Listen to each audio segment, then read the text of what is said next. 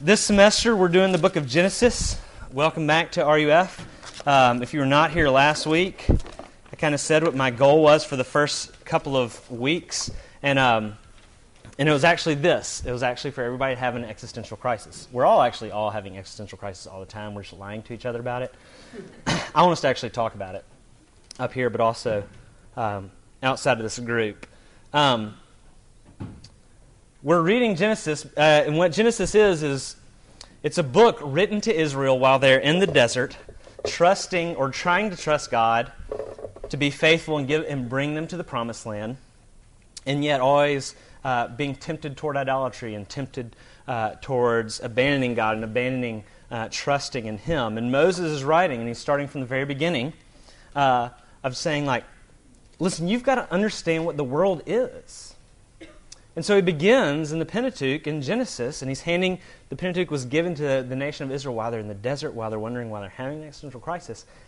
And he just starts at the beginning, and that's what we're doing. And what I want to happen as we ask hard questions and struggle with hard questions is to really rebuild our understanding of reality, of creation, of humanity. And what we said last week after we read the creation account is that, according to Scripture, the purpose of creation is actually to be delighted in by the Lord. And this week I want to ask the question of, essentially, of what does it mean to be human?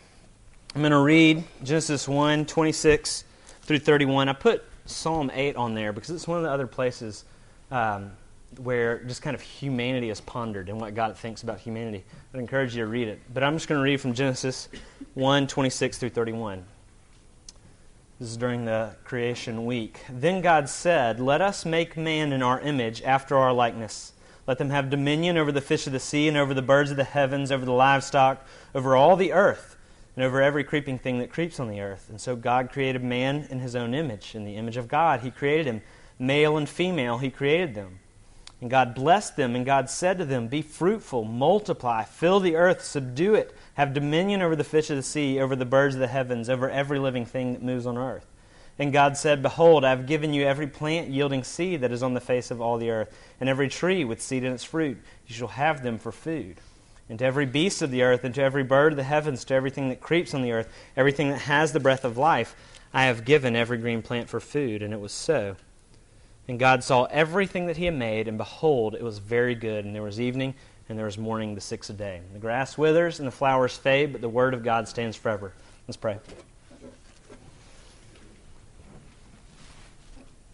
Lord, to ponder what it means to be human is a huge question. Our day is filled with so many details and so many decisions. And all of those details, all of those decisions, all those thoughts are us trying to live out humanity. And I pray now that Your Word would speak into our lives in a practical way, in a helpful way, dear Lord, that we wouldn't just ponder spiritual, ethereal concepts that are fun to think about, but rather, dear God, we would begin to recover what it means to walk out of this room and to enter in to grab ice cream together, to go to school tomorrow, to choose the clothes we choose tomorrow. I pray we'd understand what it means to be who You intended us to be. In Your name we pray. Amen. Last Thursday on Facebook, I put a question up as my status update, and the question was actually the title of a book of essays by a great writer named Wendell Berry called "What Are People For?" And I got several responses. I thought that would be an interesting way to introduce the idea. So we're reading an iPhone at large group, which is awesome on so many levels. Britton Wood, question, what are people for? Lee Drummond, whom some of you know, Soren's best friend, his answer is fuel for the Matrix. Patrick Rivers, our camper over here, to cause traffic and take up parking. So people are for inconveniencing Patrick. I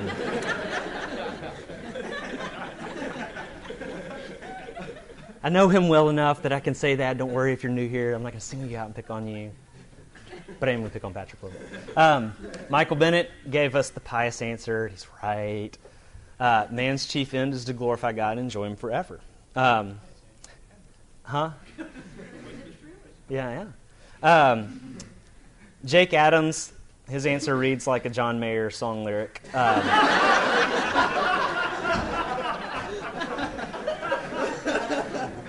To cause global warming, AIDS, revolts, fly planes into buildings, war, starting forest fires, traffic women, and many other horrible, horrible things. Well, that's what it seems like. Where's our humanity? He's going to be a singer-songwriter, ladies and gentlemen, in case you didn't pick up on that. Patrick responds in continuing pessimistic tone. I would say that is our humanity. Brian Meismer gives us, and he's proud of himself right now. Y'all rebuke him. He needs to repent of pride later on tonight. Y'all be good friends with him. But it is witty. Brian Meismer, maybe in order to understand mankind, we have to look at the word itself, mankind, because basically it's made up of two separate words, mank and eind. What do these words mean? It's a mystery, and that's why so is mankind. So that is the wisdom of your peers.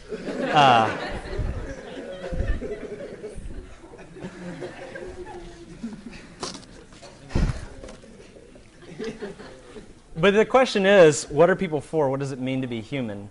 And we can answer that in philosophical ways, and we're going to do it in biblical philosophical ways. We're going to do that a little bit.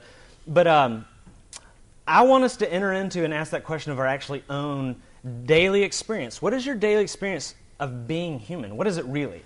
Because we can give good answers at different times, and we can talk and wax philosophical about it at times, but I think one of the biggest struggles we have with being human is that essentially we live a life inside of our head and we live a life outside in the world, and there's noise between the two, and we don't know how to deal with it.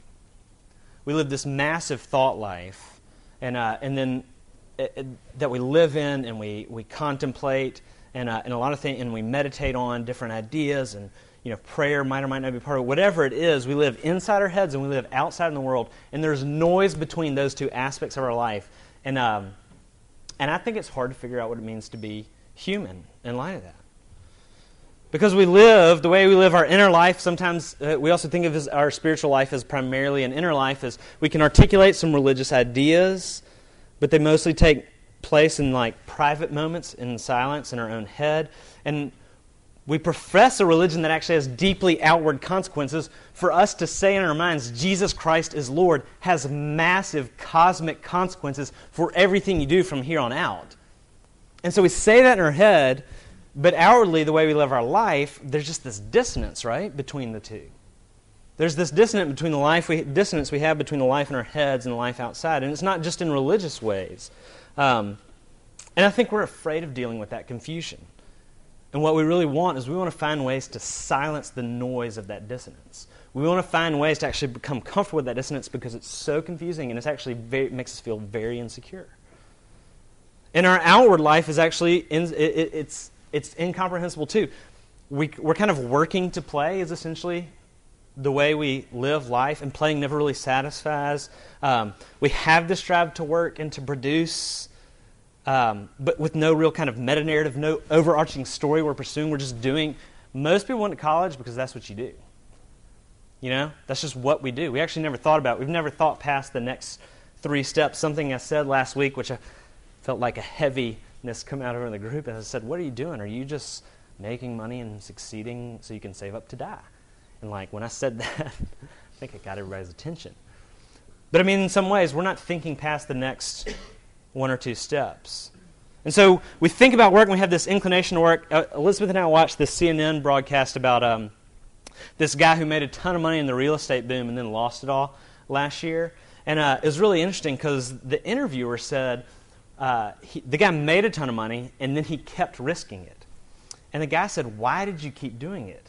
And he said, well, because I kept seeing good investments. He goes, no. Why were you trying to make more and more money? And the guy said, I don't know. Because he had more money than he could spend at this point. Most of us actually don't know why we're working. We actually don't even know why we're trying to make more money.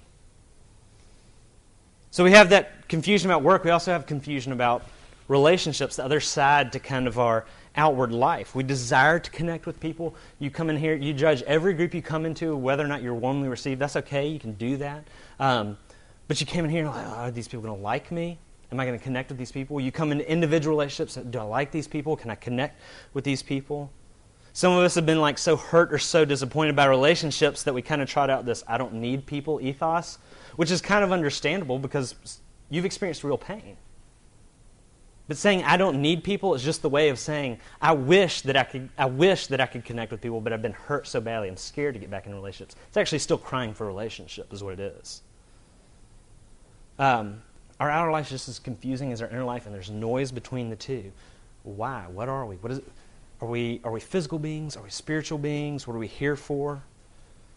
What we're doing tonight is we're asking, what does Scripture have to say to this question? What does it have to say about the fundamentals of just being as a human? And my hope is that this will actually begin to feel a little bit practical for you. That it takes into account the everydayness, how you really live life every day in and day out. I don't want RUF to be a place where we're sitting in an ivory tower and talking about abstract ideas that are fun to talk about. We can pat ourselves on the back for using big words. We want to respect and to speak into the very concreteness of your daily life. And what we see in Genesis 1:26, there's a word that shows up a lot, right? Then God said, let us make man in our image, after our likeness, which is another word for image. Verse 27, so God created man in his own image, in the image of God he created him. The Bible's, the short answer, we're going to explore it, answer to what it means to be human is this: we're God's image. What it means to be human is to be a God image. What's interesting, as the passage begins, then God said, let us make man in our image, after our likeness. This is a very unique moment in Scripture.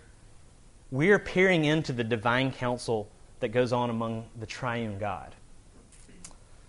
The repetition of the word image, and plus the mere fact that for one moment in Scripture, God actually says, why don't you come in and see what the Trinity and I were talking about before I created you, highlights the emphasis that what it means to be human is to be the image of God. The way a Hebrew writer highlighted what they were, the point they were making is by repetition.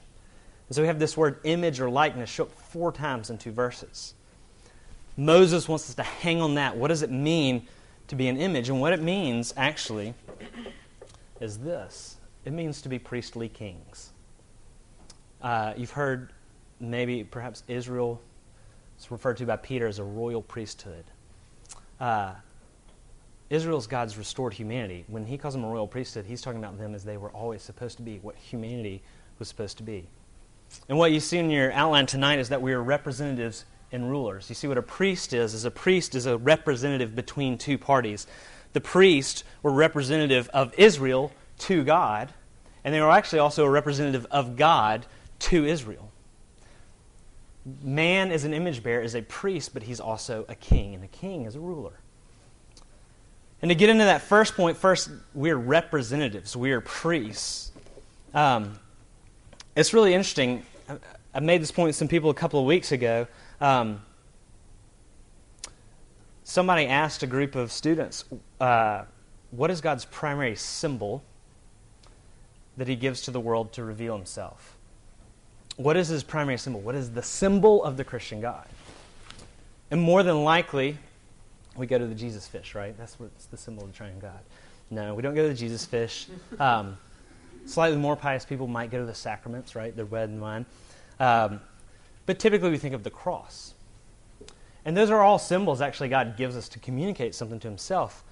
But what's actually being communicated here in Genesis is that from the very beginning, God's primary symbol of himself to represent himself to the world is actually man.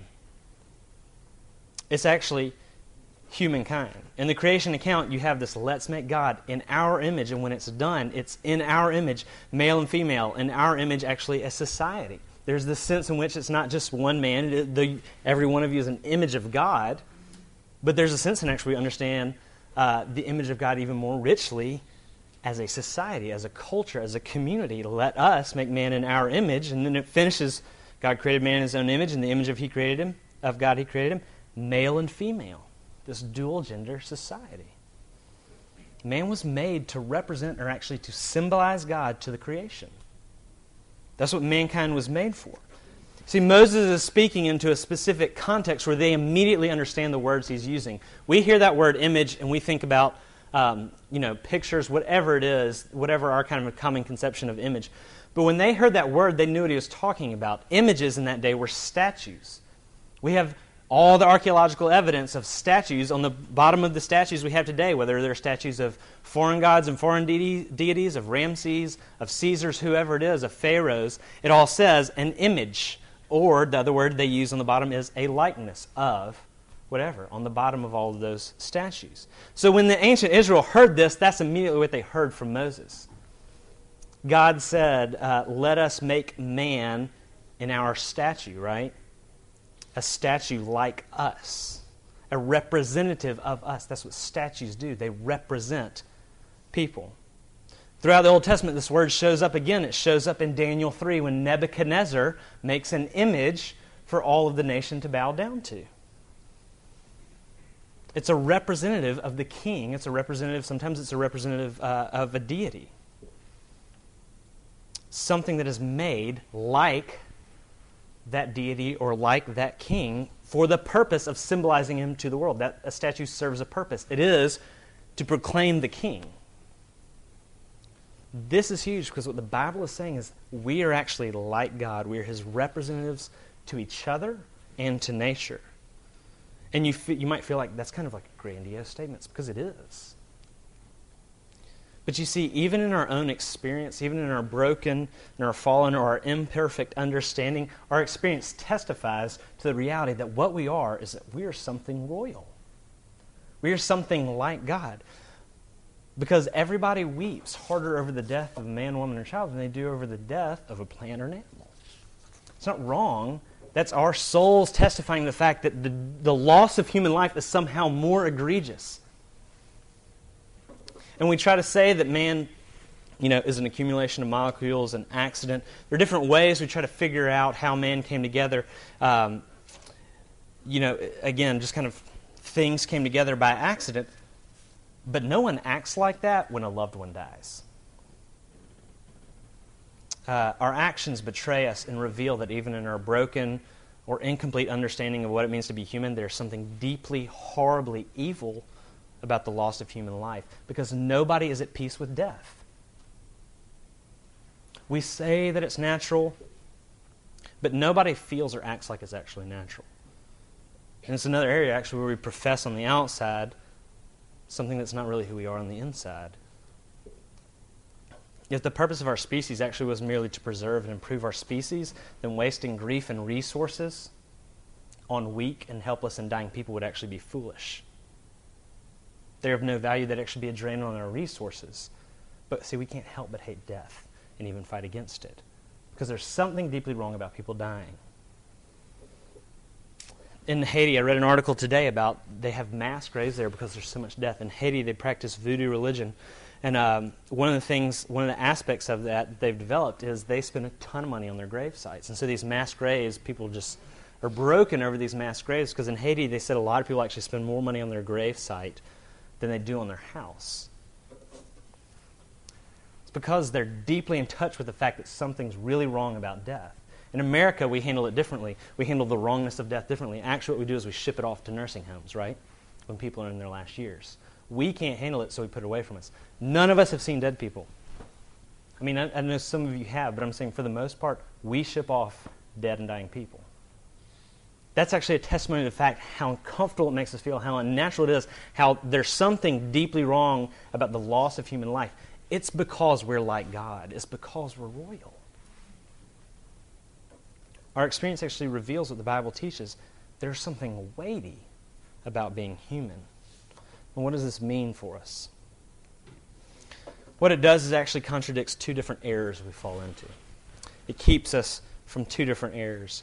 I read an article by a theologian named Richard Pratt, and he talks about this story he heard about. There was this hotel in Chicago several years ago that was holding a New Age conference, this kind of empowerment, self-betterment thing. And the title of the article is actually called The Irony of Being Human.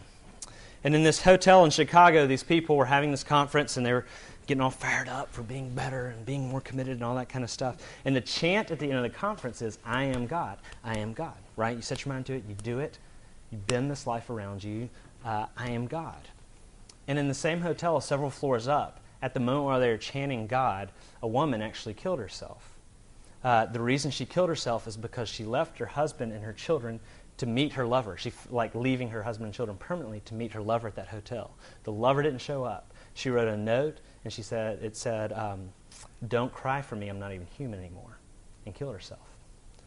On the bottom floor, you have people saying, "I am God." On the 3 floors up, you have a woman saying, "I'm worth nothing." And you see, we gravitate between those two poles. We typically live in one of those two poles, moving back and forth. In some discussions, life it has no purpose, and whether it's kind of in those philosophical moments where we're saying, humanity is this accident, or in those kind of more existential moments where we feel worthless. And then in other conversations, in other instances, we're asserting our ideas, people have to agree with us. We want the world to wrap around us. Guys do this kind of by brute force. Girls kind of do this by manipulation. It's much more subtle. Girls are better at it. Guys are meaner at it. Girls are more subtle at it. Y'all are smarter at it. But those moments where we're getting everybody to agree with us, where we're asserting ourselves, you have to agree with us to be with us, and bending creation in the world around us. We're trying to be gods. And we bounce back and forth between being worthless and essentially asking the world to worship us as gods. And what this doctrine does, that we are images of God, is it prevents us from both of those errors because, first of all, it gives us glory. It gives a certain weight to being human. The way C.S. Lewis says it in The Weight of Glory is he says, you've never met a mere mortal. You've never had a conversation with someone who is immortal, who is mortal. We're royal images, representatives of the King. And what you think of someone's artwork and how you treat someone's artwork is what you think of them. What you think of someone's self-portrait is what you think of them. How you treat their self-portrait is how you think of them. In LSU, when Alabama played, LSU, was it 2 years ago, they burned an effigy of Nick Saban. Right? That reveals what they think of Nick Saban. Yes, okay, a couple of laughs. The way we treat other individuals is the way we think of God. We are God's representatives to each other. This actually means Christians hate racism. Christians hate classism. Christians hate sexism. It means we're on the forefront of all those battles. That's what that means. It means that we weep and that we pray for it and that we give money for Haiti. Anything that denigrates another person is a denigration of God's self-portrait. Anything that harms another person undoes us. So who is it that is worthy of you despising them? Because they look a certain way, because they act a certain way, because they talk a certain way. That's God's self-portrait. Go order at Pizza Hut or at Taco Bell tonight. You're looking at God's portrait when you're ordering pizza. When you argue with your roommate, your parents, when you complain about your teacher. See, this understanding gives us a great weight, a great glory to being human, but it also gives us humility. It produces humility. Because when you begin to fool around with another guy or a girl, and use their parts of their body, do it with this in mind. When you look at porn, what are you looking at? This humbles us because these are God's images and they're royal. They're actually God's artwork. So how are we going to treat God's artwork? Some of the biggest arguments in our house right now, our girls love to draw, they love to paint. Some of our biggest arguments is when one sister desecrates the artwork of another sister. We have tears over it. When people destroy your handiwork, your artwork, it says a lot about the way they think about you and they value you. The way we treat each other, this is why the commands to love God are always linked to the commands of loving your neighbor. You can't love God and not love your neighbor. It's because the way you treat someone's artwork is what you think of them, especially when their artwork is actually their image of themselves. We are God's representatives. What are we called to do? We are priests. We represent God to each other and to the world. What are we called to do? We're called to rule. And we get this as these kind of mandates or commands from creation. God blessed them, and he said to them, "Be fruitful, multiply, fill the earth, subdue it, have dominion over the fish of the sea, over the birds of the heavens, over every living thing that moves on earth." Be fruitful, multiply, fill the earth. They're kind of two motions here. There's the be fruitful, multiply, fill, and there's the subdue and have dominion. And the first one, the most interesting thing is actually verse 28 is the first time God communicates to man, actually speaks to him. Notice God's first words, be fruitful. You picking up on what God's saying here? God's first words ever to humanity, have lots of sex. The Bible is actually not anti-sex. It's actually extremely pro-sex. The reason we feel at odds with the sexual ethic of Scripture is actually because it's very pro-sex and we're very anti-sex. The sexual ethics of the Bible is actually God not wanting us to not have fun. It's actually God wanting us to have the best sex. That's what the sexual ethics of the Bible describe. Let me ask you a question. What do you want to do? Do you want to have sex with 1,000 different partners or one partner 1,000 times? See, each person's different. Each person's unique. Each person's like a different instrument. And it takes you a while to get to know them. Who do you think has a richer and fuller love and enjoyment and appreciation of music? Someone that plays one instrument 1,000 times or 1,000 different instruments once?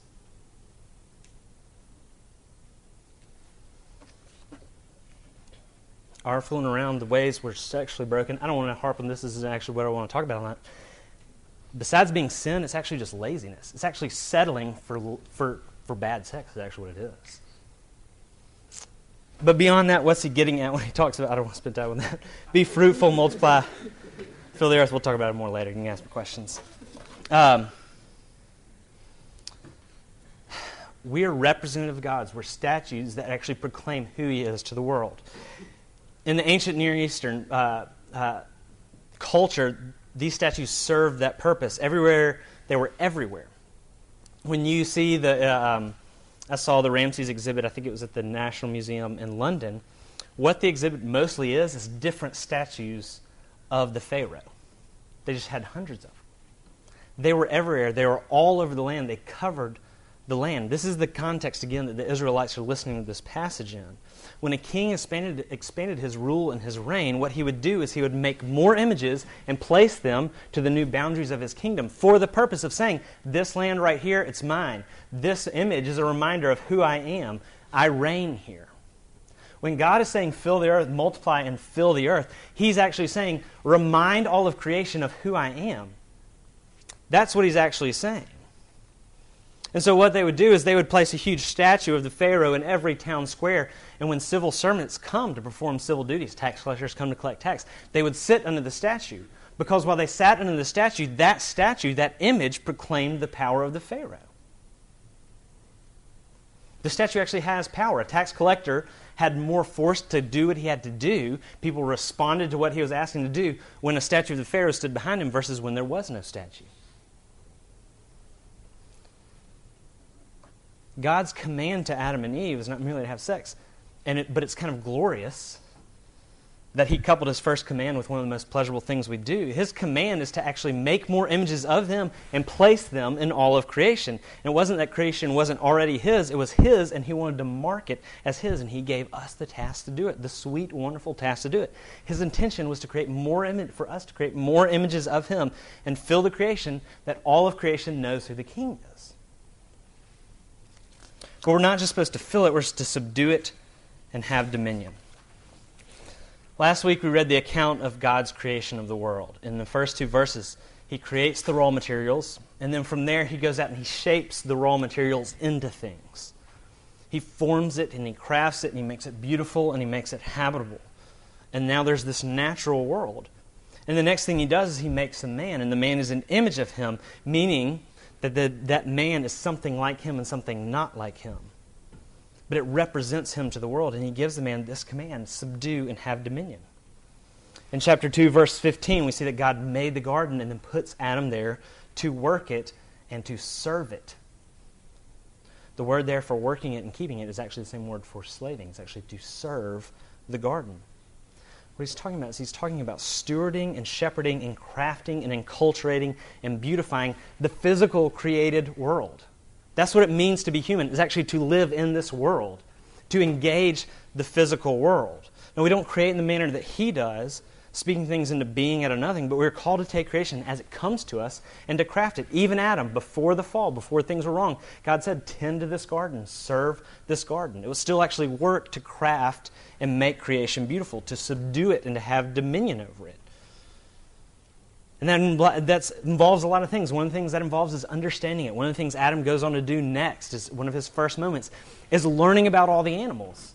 God passing all the animals in front of him and him learning about it, beginning to understand creation. When they talk about Solomon in 1 Kings 4:33, who's the wisest man in the Old Testament, one of the things they remarked is about how he actually understood creation very well. Education is actually part of what it means to be human according to the Bible, to begin to understand creation. This is good. It is a calling from God to understand the world. But we're not just supposed to understand it, but to care for it. Again, Adam's called to care for it. He's called to subdue and have dominion and to take care of the garden and to craft it, to do what God did, to take it and to make it into something beautiful and something functional. As representatives of God, subduing and having dominion is doing what God did. And there are a couple of applications. The first one, don't freak out about this. The first one is actually concern for the environment. I'm not going to harp on this point. Don't listen to what I'm not saying. Don't trust Rachel Maddow, and don't trust Glenn Beck. Don't trust Keith Oldman, and don't trust Rush Limbaugh. I'm not saying buy into a political party. I'm not saying this is not a political comment. I don't know if you should recycle or buy a Prius. I don't know. I mean, I understand those are debates, okay? If you believe in the Bible, you should deeply care about creation and making it beautiful. I don't know what that looks like. It probably means we actually need to critically engage those issues a little bit better. And it's kind of lamentable that Christians just get lumped with the conservatives who don't care about creation. We should kind of grieve over that. Don't hear what I'm not saying. I'm just saying being a Christian and taking the Bible seriously means we care deeply about the creation. That's all I'm saying. That's another one I don't want to talk about. Because this is what I do want to talk about. This is what it also does, and this is, I think, what I hope can be the most helpful for you. It demythologizes the Christian life. The Bible says that the physical world is God's handiwork, and it is the place where you are made to reside and flourish and make it flourish. Your physical life is your spiritual life. Your outer life is no less a part of who you are than your inner life. What you do with your hands, in your class, in work, with your friends, is spiritual. What you do in your head, in the privacy of your own home, that's good and that's spiritual too. It's no more spiritual than what you do in your regular physical life. God made you to be a physical being. You are not just a soul. When God made humanity, and when He explains a little bit more about what He did with Adam, He said He crafted the dust of the ground and then He breathed the breath of life into him. Guess what makes up humanity? The dust and the breath. The spirit and the physicality of it, and God made both of them. He gave man the breath of life. He also made the dust. What it means to be human, what it means to be spiritual, is actually to be very physical.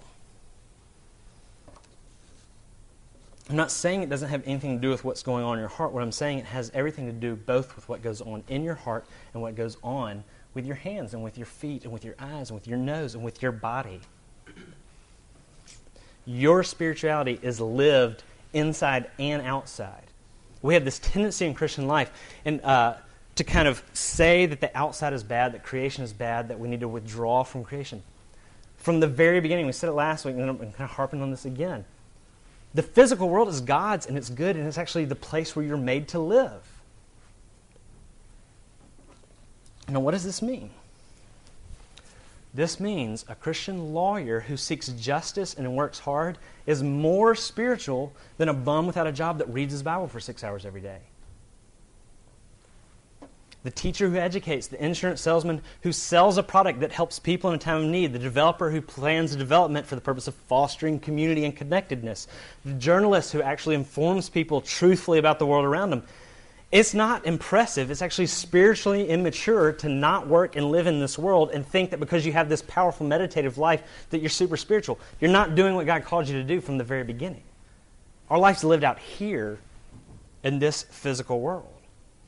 What I'm not saying is I'm not saying don't read your Bible. I'm not saying don't have devotional. I'm saying it's foolish and wrong to think that what you do with your body is any less spiritual than what you do with your heart. You're not just your body and you're not just your heart. You're both. And we want those to come back together.